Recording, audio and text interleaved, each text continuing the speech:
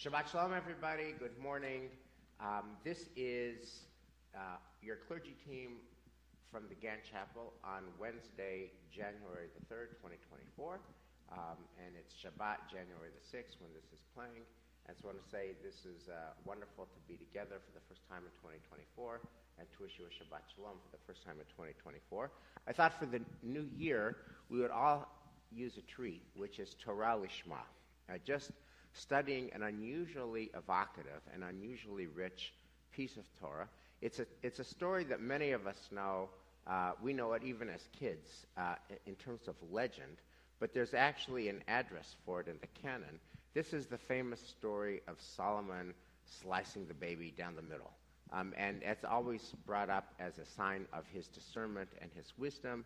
It's actually very layered and very troubling and very complex in many ways. And what we want to do today is look at this famous story and then mine it for the wisdom that it can bring all of us as we think about what leadership and what wisdom look like for today.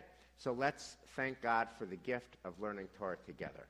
Baruch atah Adonai Eloheinu melech haolam, asher kidshanu b'mitzvotav v'tzivanu la'asok b'divrei Torah, v'ha'arev na Adonai Eloheinu et divrei Toratcha b'finu u'b'fi amcha beit Yisrael, v'niyeh anachnu v'tzetzareinu v'tzetzarei amcha beit Yisrael, kulanu yodei shemecha v'lamdei Toratecha lishma, Baruch atah Adonai המלמד תורה לעמו ישראל, ברוך אתה אדוני אלוהינו מלך העולם, אשר בחר בנו מכל העמים, ונתן לנו את תורתו, ברוך אתה אדוני נותן התורה. So this story suffers from its familiarity, and we always hear it in oral form before we read it. It is the Haftorah. It's the Haftorah for Miketz. And the connection, all the commentators point out, is that in Miketz, Pharaoh has his dream, and Pharaoh's dreams are introduced by Vaikatz Paro, and this Haftorah begins with Vaikatz Shlomo. So Solomon has a dream, Pharaoh has his two dreams, and that's the point of connection. Unfortunately, we almost never get a chance to read this Haftorah because most often Miketz is also the second Shabbat of Hanukkah, and so there's a special Hanukkah Haftorah. This past year, what turned me on to it was Hanukkah had ended the day before. It had ended Friday, December the 15th. So December the 16th, we actually got to read the Haftorah for Miketz on Parshat Miketz. And I'm reading it, and I'm thinking, oh, my God, this is a gold mine. So the story we know. The story is two women come to King Solomon, and each says, hey, King, this baby, and they come with one baby. And they say, this baby is mine, and this other woman, she claims it's hers, but her baby died. And the other woman says, no, King, you got it all wrong. This baby is mine. And this other woman, her baby died, and she's trying to steal my baby. It's my baby, King. It's my baby. No, it's my baby. That's the presenting problem for King Solomon. And this is before DNA tests. And, of course, he says, fetch the sword. Okay? We all know what happens next. What I want to do is we're going to actually read the story, as Shai Held would ask us to do, slowly. But there's actually a prequel before the story, and we're going to start with that. And in the prequel, King Solomon is actually skating on thin ice, or to use a different metaphor, he is behind on the count in baseball. He's 0-2. He does two things that are contrary to the laws of the Torah. King Solomon, first of all, marries a woman who is an Egyptian, and Deuteronomy specifically says a king ought not to marry too many women, too many foreign women especially. It's going to cause his heart to go astray. And the Torah says that explicitly, and King Solomon starts here marrying the Egyptian princess, and he ends up marrying a lot of foreign women, and they in fact turn him into an idolater. By the end of his reign, he's a full-blown idolater. Second of all, as you know, one of the Torah's, Deuteronomy's central preoccupations is centralizing worship at the place where God will choose to attach his name, the Temple in Jerusalem. And the book of Deuteronomy says over and over again, don't just offer up sacrifices any which way. You have to take it to Jerusalem. And here King Solomon is offering up sacrifices any which way. So he's 0-2 in the count, and then he has a dream. And let's take a look at it. So Solomon allied himself by marriage with Pharaoh, the king of Egypt. He married Pharaoh's daughter, brought her to the city of David to live there until he had finished building his palace and the house of the Lord and the walls around Jerusalem. So that's strike one. Strike two. The people, however, continued to offer sacrifices at the open shrines because up to that point no house had been built for the name of the Lord. And Solomon, though he loved the Lord and followed the practices of his father David, also sacrificed and offered at the shrines. And it goes on to say, the king went to Gibeon to sacrifice there, for that was the largest shrine. On that altar, Solomon presented 1,000 burnt offerings. And at Gibeon, the Lord appeared to Solomon in a dream by night. And so here you have this context where Solomon is offering big sacrifices at some local place, which Deuteronomy specifically says don't do, right? And in big numbers, 1,000 burnt offerings. And Solomon then has a dream. And God says in the dream, ask what shall I grant you? And Solomon said, you ask what shall I grant you? Solomon said, you dealt most graciously with your servant, my father David, because he walked before you in faithfulness and righteousness, in integrity of heart. You've continued this great kindness to him by giving him a son, namely me, to occupy his throne, as is now the case. And now, O Lord my God, you have made your servant king in place of my father David. In other words, I, Solomon, am the king. But I'm a young lad with no experience in leadership. What do I know about being king? What do I know about being king? I just don't know enough. How am I supposed to lead the people of Israel? I'm a kid. You know, I'm a kid. What do I know about this? Okay? And you're asking me, God, can I have any wish? Okay, here's my wish. Your servant, namely me, finds himself in the midst of the people you have chosen, a people too numerous to be numbered or counted. Grant then your servant, namely me, Solomon, an understanding mind to judge your people, to distinguish between good and bad, for who can judge this vast people of yours? So Solomon says, V'natatal avdacha lev shomea, lishpodet amcha. Give me an understanding heart, an understanding mind. What I need, God, is wisdom. I need true discernment so that I can do my job. Let's just pause here, right? So the setting for this famous story that we all know about is a guy who's, got this job before his time, and he's already kind of screwing it up. He's already, as a young man, bringing in a foreign wife. Deuteronomy says don't do that. He's already offering lavish sacrifices in the wrong places. Deuteronomy says don't do that. And then he has this dream, and God says, whoa, what can I do for you? And he says, give me a lev shomea. What do you think of that, and what do you think of that as the context for the famous case of fetch me the sword? Dan? So first of all, I think Solomon is excellent at pulling the wool over God's eyes. Because if we actually go back to the top of this page, before chapter 3, we see that Solomon is actually not afraid to show leadership. So he actually causes the death of someone who did not fulfill an oath that he had made. He traveled, he left and came back. We're reading that section. So, and then he says, well, remember you said you would do this, and he said, yes, but now you brought down the wrath on your own head, and now and then Solomon goes and and sends someone to put this guy to death. So Solomon, he definitely shows that he actually knows how to be a leader, and almost in a ruthless way already. And then the other part that's really interesting is right at the beginning of chapter 3, where it says that even though he loved the Lord and followed the practices of his father David, also sacrificed and offered at the shrines. This is so apologetic. Why is it so apologetic right from the beginning? It's saying, he's done wrong. We know that, and yet it's already been established that that Solomon is already being forgiven right here, even though he's done these two things that he shouldn't do. So that's the interesting beginning of the text. Yeah, I think that we should do one day a class on dreams, because it's so fascinating, and we can go into psychological aspects of it. Why do we dream certain things? Perhaps it's our conscious talking. And clearly, he's struggling with all his acts. He's not the guy who says, I don't care, what my dad has done and everything. He's actually asking for help.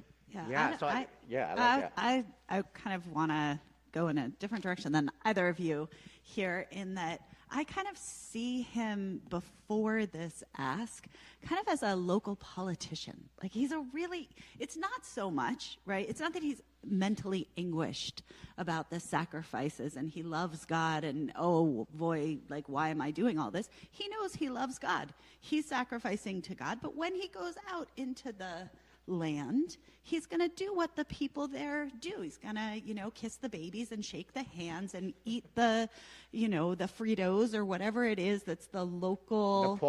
The pulled pork, right? Yeah. He's going to go out and he's going to make a nod to the people he finds in whatever place he does. And he views that kind of as his way to govern. He's governing by being likable. And he realizes perhaps that there's something missing in that. And I kind of think about his wish as, all those jokes that talk about the 3 wishes you have with genies, right, in the bottle. And inevitably somebody gets them wrong, right? There's the one about the guy on the boat and his 2 friends wish themselves off the boat. And in the end, he comes back and what's your wish? I wish my friends were here, right? Then they're all back on the boat again. We're always getting that wish wrong. And what's so fascinating about Solomon is he gets that wish right. He gets it right. He gets that, like, there's not substance to what he's doing, and he has to get kind of a compass. What he's asking for is a compass for how do I not just put my finger up in the wind and figure out which way the wind is blowing, how do I find my own calling here as a leader? Right, so putting this all together, what I hear you saying is the dream is somehow an acknowledgement of his vulnerability or an acknowledgement of I need help. It's a beautiful thing when a leader says I need help. I'm not quite sure what I'm doing. And the dream is a version of that. And whether it's because he acted already perhaps too impetuously or too arrogantly for his own turf, or whether it's because he's just a hail fellow, well-met politician at the state fair eating pulled pork and wondering where's the substance, he has a dream that says, God, geez Louise, I'm a king. I think I need more substance, and I need a moral compass. I need a lave, shomea, an understanding heart. And that's his dream. And then we'll pick it up. The Lord was pleased that Solomon had asked for this. God said to him, because you asked for this, you did not ask for long life. You did not ask for riches. You did not ask for the life of your enemies, but you asked for discernment in dispensing justice. I now do as you have spoken. I grant you a wise and discerning mind. Natati lecha lev chacham v'navan. I'm going to grant you a wise and discerning mind. There has never been anyone like you before, nor will anyone like you arise again. And also, by the way, P.S., I also grant you what you did not ask for, both riches and glory all your life, the like of which no king has ever had. And I will further grant you long life, if you will walk in my ways and observe my commandments, as did your father David. That is the prequel. So he asks for, Solomon says, we'll go with the Elias thesis. I'm a little vulnerable. I need help. We'll go with the Michelle thesis. He gets it right. I'll give you 3 wishes. And he asks for 1 wish. Give me an discernment, lev shomea. Right answer. Ding, ding, ding, ding. You get it all. And then that's all before the Haftorah. Now the Haftorah begins. And the Haftorah begins. Veikatz Shlomo. Solomon awoke. It was a dream. He went to Jerusalem and stood before the Ark of the Covenant of the Lord, sacrificed burnt offerings, presented offerings of well-being, and he made a banquet for all his courtiers. So he wakes up from the dream, and all of a sudden he rectifies and he remedies. Instead of offering sacrifices at the wrong place, he goes to Jerusalem, he follows the book, he's pious. This is like between Rosh Hashanah and Yom Kippur, when we really get our act together, we're really going to fix what we did wrong. He does it in Jerusalem, he stays at the Inn Ball, he's Mr. Pious, he's King Pious, and so far so good. And then comes ordinary life. What happens next? So, Aliza, I'm going to ask you to read this story, And now this story is apparently an instantiation, embodiment of the dream of a Lev Shomea. So if you'll pick it up with page 4, verse 16, later 2 prostitutes. Later 2 prostitutes came to the king and stood before him. The first woman said, "Please, my lord, this woman and I live in the same house, and I gave birth to a child while she was in the house. On the 3rd day after I was delivered, this woman also gave birth to a child. We were alone. There was no one else with us in the house, just the 2 of us in the house. During the night, this woman's child died because she lay on it. She arose in the night and took my son from my side while your maidservant was asleep, and laid him in her bosom, and she laid her dead son in my bosom. When I arose in the morning to nurse my son, there he was, dead. But when I looked at him closely in the morning, it was not the son I had born." The other woman spoke up. "No, the live one is my son, and the dead one is yours." But the first insisted, "No, the dead boy is yours, and the mine is the living one." And they went on arguing before the king. The king said, "One says, 'This is my son, the live one, and the dead one is yours.' And the other says, 'No, the dead boy is yours, and mine is the live one.' So the king gave the order, 'Fetch me a sword.' A sword was brought before the king, and the king said, 'Cut the live child in 2 and give half to one and half to the other.'" Let's just pause, okay? Let's just pause here. Fetch me a sword. What is this is, in its own context, an instantiation of the dream of a Lev Shomea. I need an understanding heart and a discerning mind. How is fetch me a sword the fulfillment of that dream? And what do you think of that? I mean, and it's great to have a gender mix here. And we're different genders in different stages of life, including a very young mother of a very young child.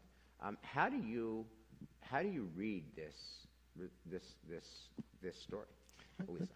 So I used to really find this as a beautiful story of wisdom, and he could just see these women. Now that I'm a mother of a very young son, I cannot this story makes no sense on any level. I mean, first of all, the idea that you're asleep with a newborn is like you're never asleep. Like you're always somewhat awake, a little bit asleep, but you're waking up how often do you waking up overnight every single night with a newborn, and also the way that his wisdom only works on the basis of one mother struggling with serious postpartum depression or like having really lost her mind in a way that like it doesn't make sense. A rational person would not say like it only works on the basis of one mother being totally irrational and willing to kill a child rather than have the other one have a live child, which is I just ugh.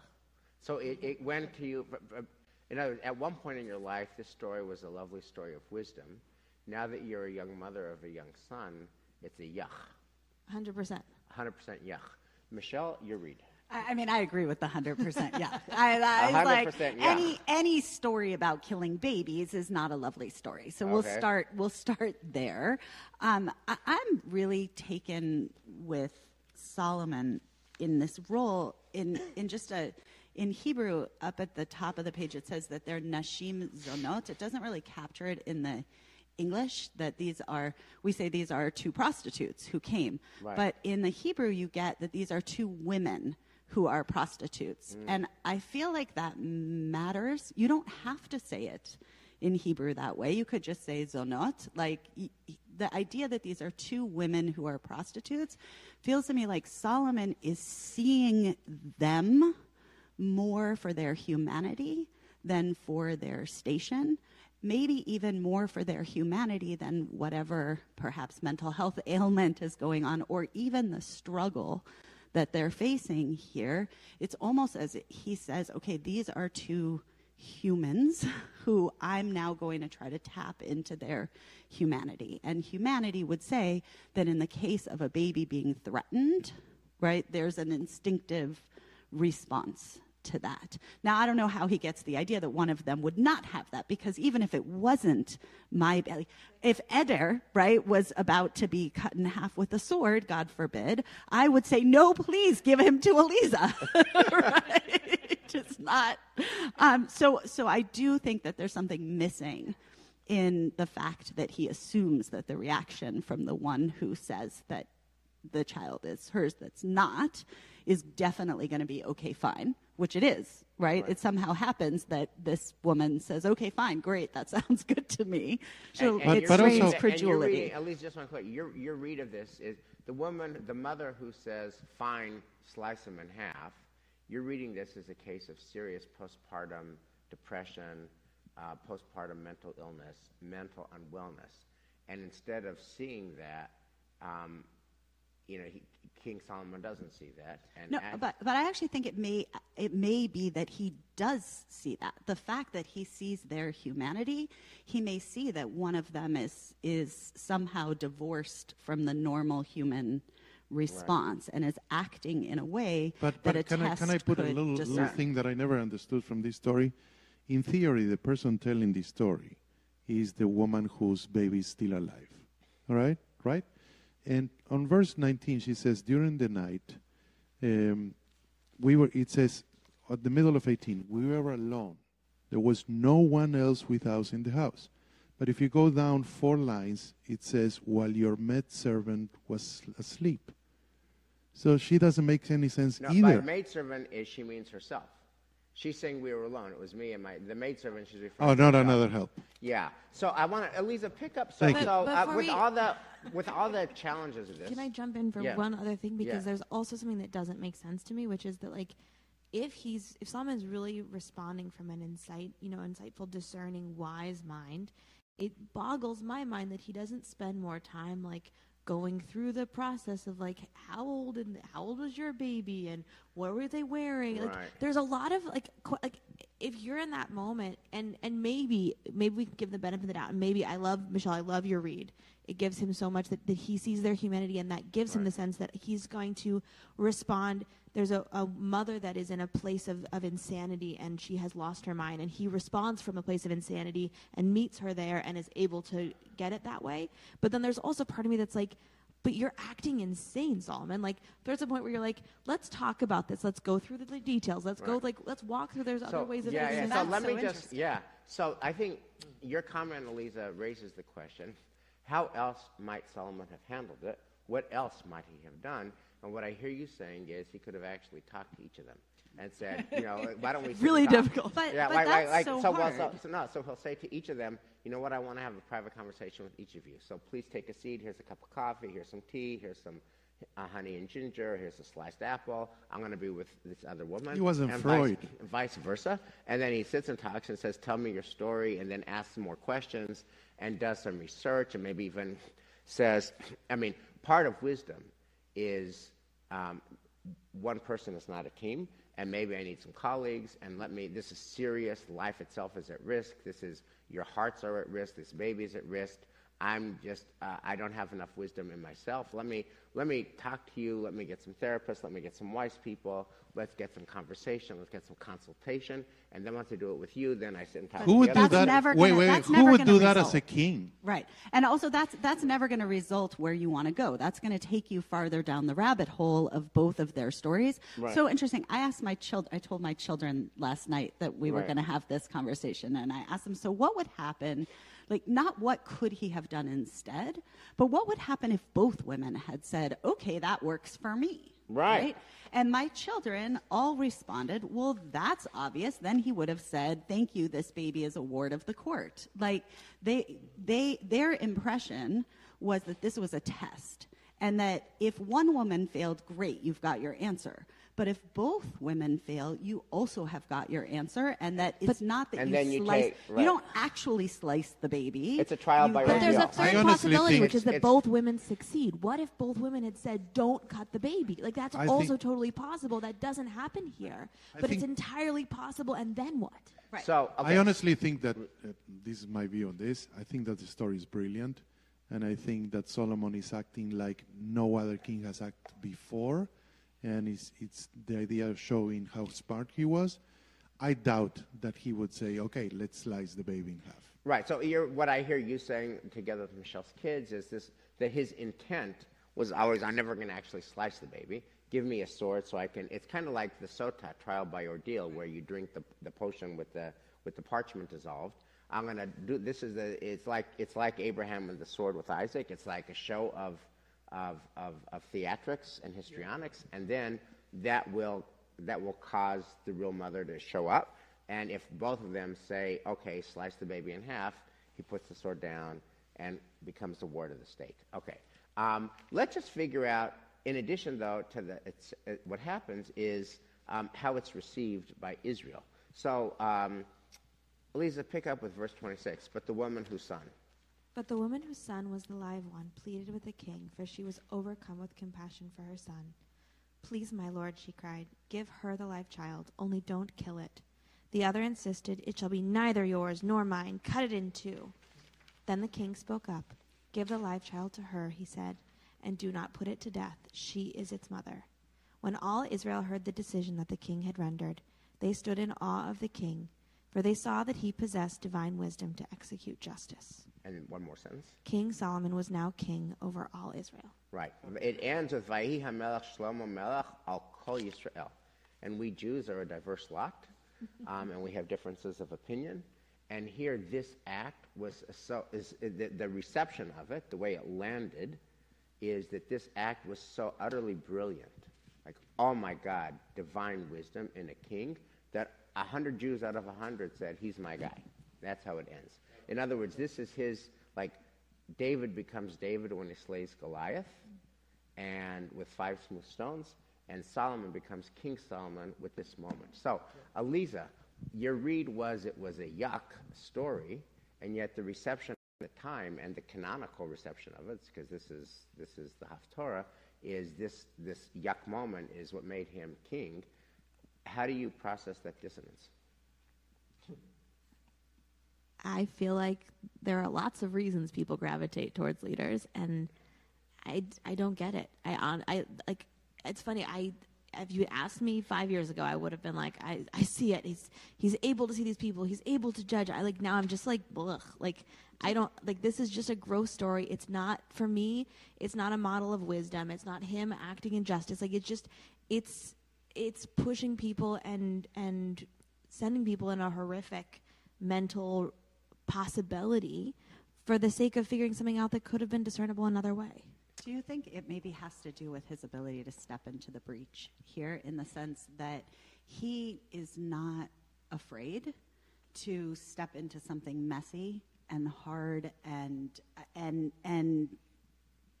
impossible to understand from outside of the situation, and say, we're going to find a way through this. We're going to push our way through this, and we're going to do it in a way that is out of the box, and it's going to have an obvious solution. Now, who knows what would have happened if both women had said, oh, please save the child, then maybe he wouldn't have or please slice the child. Right?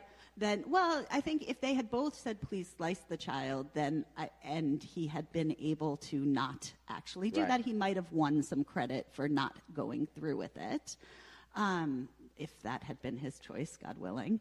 But if both had said, I think you do have the real problem. But I think the sense of, why does everybody who hears it say, wow, right? I think part of the answer is that he's not afraid to ask. He's not afraid to try this out of the box thing. He's not afraid to try to tackle the real gritty, awful, horrible moments of life. He doesn't shy away from it. He's not too delicate to deal with it. He deals. So, can I just tell you? Can I say something that stands out for me? Sorry, I have a different view from you. How many times we've seen movies where there are fights about gladiators and stuff like that, and they are killing each other, and then one is about to kill the other, and what do? They look at the king, and the king does this or that. All right? So usually kings are super ruthless in the Middle Ages and even before and in these times. So I think, I still insist, I think this move was brilliant because it was completely using his mind rather than his heart and let's kill. So I want to just pause for a second and expand the frame a little bit, the way that our tradition would do it, both the biblical tradition with Vayikatz Shlomo and Vayikatz Paro, and also the rabbinic tradition. So biblically, this story is connected to Joseph and interpreting Pharaoh's dream because of Vayikatz. And rabbinically, they're connected because this story is the Haftarah from Miketz, even though we seldom get a chance to read it, but we read it on December 16th. So that naturally raises the question, how to compare Solomon's wisdom to Joseph's wisdom. So Solomon's wisdom is, fetch me a sword. Joseph's wisdom, upon hearing Pharaoh's dreams of the 7 fat cows being consumed by the 7 thin cows and the 7 fat stalks of corn being consumed by the 7 thin stalks of corn, is, oh, Pharaoh, that's the years of plenty, the good times. 7 fat years of abundance are going to be consumed by 7 years of scarcity and drought and famine, and nobody's going to remember the good times. All they're going to remember is the hard times, and therefore we need to plan for it. Let's be planful. Let's be intentional. Let's not waste anything. Let's gather all the grain during the good years so that we'll have enough grain during the bad years and the hard years and the lean years, which, of course, is what happened. How do you compare Solomon's wisdom to Joseph's wisdom? What's the genre of wisdom of fetch me a sword to the genre of wisdom, let's get granaries going so that we cannot waste one stitch of grain. Let's save it all and we'll be planful. Planful wisdom versus, ordeal wisdom. Well, I think also if I were picking a wise person, it would be Joseph, not Solomon, because Joseph is measured and thoughtful in his approach, because Joseph sits back and thinks things through before acting, because Joseph has a thoughtful response to what happens in his life. And Solomon is impetuous and impulsive and rash, and I love a Solomon. I love Solomon, just to be clear. Married a Solomon. I married a Solomon, but in the Bible, I just find him 700 wives. He has no impulse control. And it's just... Right. I think it's actually a really good point. I've mentioned before Andy Stanley a few thousand times, and Andy Stanley has this whole leadership podcast about the most important quality of a leadership is self-leadership, and that we are all our own worst enemies, and that we have participated in, this is all Andy Stanley 101, we have participated in 100% of our own worst decisions, and that a leader can't be a leader worth following unless they lead themselves first and lead themselves well. And he talks about what do you need to do self-leadership. There's a whole podcast. And among what you need for self-leadership is you need to lead yourself, but you can't lead yourself by yourself. You need a team of colleagues that you can trust and other things. And that without self-leadership, then you're going to just flame out. And Andy Stanley says he'll be at home watching TV, and I'll find another famous pastor who's a gifted orator and a brilliant fundraiser and very charismatic and very electric and very on top of the world. And because this pastor couldn't do self-leadership, flames out and loses this. And he says it happens all the time in ministry. It happens all the time in so many fields. And I think King Solomon is the biblical example of this. Somebody who was charismatic and wise or whatever, depending on your definition of wisdom, but he clearly flames out, and he's a failure as a king because he doesn't do self-leadership. And then you have Joseph, who is this measured response and planful for the 7 fat years. Yeah, but we have to put something on the table. Solomon is a king. Joseph is not a king. He's an advisor to whatever Pharaoh it was, the king. So they are in completely different political, situations and roles as a leader. Right. So, Joseph can take the back seat a little bit. Right. So, but this perhaps suggests that we don't really do kings for a good reason. That the royal response, which is, I am the state, just follow my gut, follow my intuition, really doesn't work so well. And that what works much better is humility, consultation, collaboration, teamwork. I mean, I'm actually grateful for the conversation and grateful for the idea that what you would want, what the system would do better with than a king operating out of the gut and saying, let's come with trial by ordeal, is let's slow down the clock, let's have consultation, let's have conversation, let me learn more. There's so much I don't know. Yeah. And I know there's so much I don't know about the facts of this child, and there's so much I don't know about mental illness, etc. I need wisdom. And you, to your point, Elias, you can't do that if you're the king and you're supposed to know it all. And so maybe the humble leader is the wiser leader. Yeah, one quick message, and then you talk because it's your birthday. And happy birthday. Is that when you guys always talk about we don't do kings, it's interesting because I come from a different part of the world. I don't know if anybody knew about that, but let's go and ask. I would love to ask Jews from Britain that what would they say? We don't do kings. You know, it's fascinating because they are born in completely different environment, and America has been in democracy for what, 300 years. So it's really interesting. And then my point is that we don't do kings. And what do Jewish people do? We recite Psalms every day that were written mostly by a king, okay, King David. And then we go to Jerusalem and we pray at the wall that was part of a wall that surrounded a temple built by a king. Yeah, that's great. But the king is God, not a human king. Yeah. You know, and I got enough problems with God as king, but at least God is no, but you understand what I'm saying. I understand, but human kings are more problematic. So I want, Dan, we're going to give you the first dibs on this because it is your birthday. Happy birthday. Here's the question I want to ask. What do we learn from this story about Solomon and the implied contrast between the story about Joseph, Solomon's wisdom, Joseph's wisdom? What does this teach us today about wisdom? Let's just do a lightning round and end with that. Happy birthday, Dan. You're on. Right, so I would say one of the the real difference, I think, between Joseph and Solomon is that Joseph always understood that what he had was a gift of God. And I don't think Solomon understood that.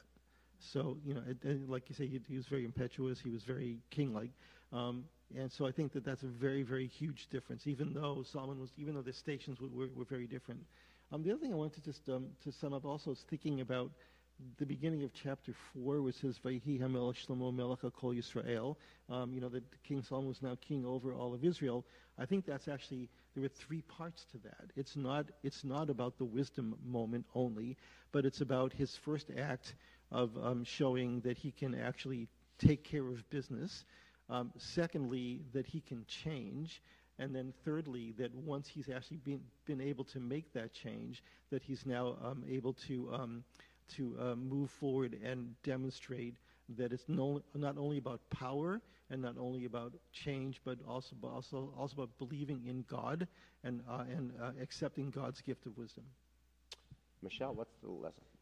I find both of these characters challenging. The idea that Joseph is somehow, you know, so wise, and you know, he very much takes advantage of the situation that he's in, which is fully in character with before. But Joseph's story is a story about a corrective towards growth, right? That his growth is sort of overcoming his past hubris, his past immaturity, his past difficulties with impulse control, all of those things. And I think that Solomon as well is about, you know, if you were to follow what I had said before, which is that he kind of did whatever made everybody around him feel good. Maybe he's a politician pleaser. Then it really is important. It's a growth moment. It's a corrective for him that he now can listen to his own voice or to the voice of God inside of him and act decisively. So for me, I would say the lesson of both is that they are works in progress. Elias? Yeah, I agree with you, and I think that it would have been interesting to see what Joseph would have done as a king. You know, because again, one thing is to be an advisor, say I advise and then I go to sleep. You know, I don't have to make the big decisions or anything like that. And so, I mean, I think they are both fabulous, you know, leaders on their own way, and it's not either one or the other. For me, it's both, and learning from both stories is unbelievable. Elisa. So I read the end of this story as a cautionary tale about what we think of as wise, that the people of Israel are swayed by an act that is just lucky at best, and that it's very easy for us to be taken in by stories and by narratives that we don't fully investigate. And what's most important is that we take the time to really think critically and gather all the information and do our own processing, and that we're not swayed by the most popular vote on the thing, the most hip thing on the internet, that we are really thinking and discerning, and that will save us from dangerous situations and from dangerous leaders. So I'll end this way. In Solomon's dream, he asked for a lev shomeah, a listening heart. And to me, the leadership lesson and the life lesson is that menschlichkeit and leadership are about humility. Listening is humble.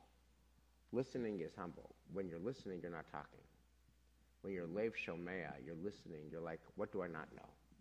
What do I not understand? What can you tell me that would be enlightening?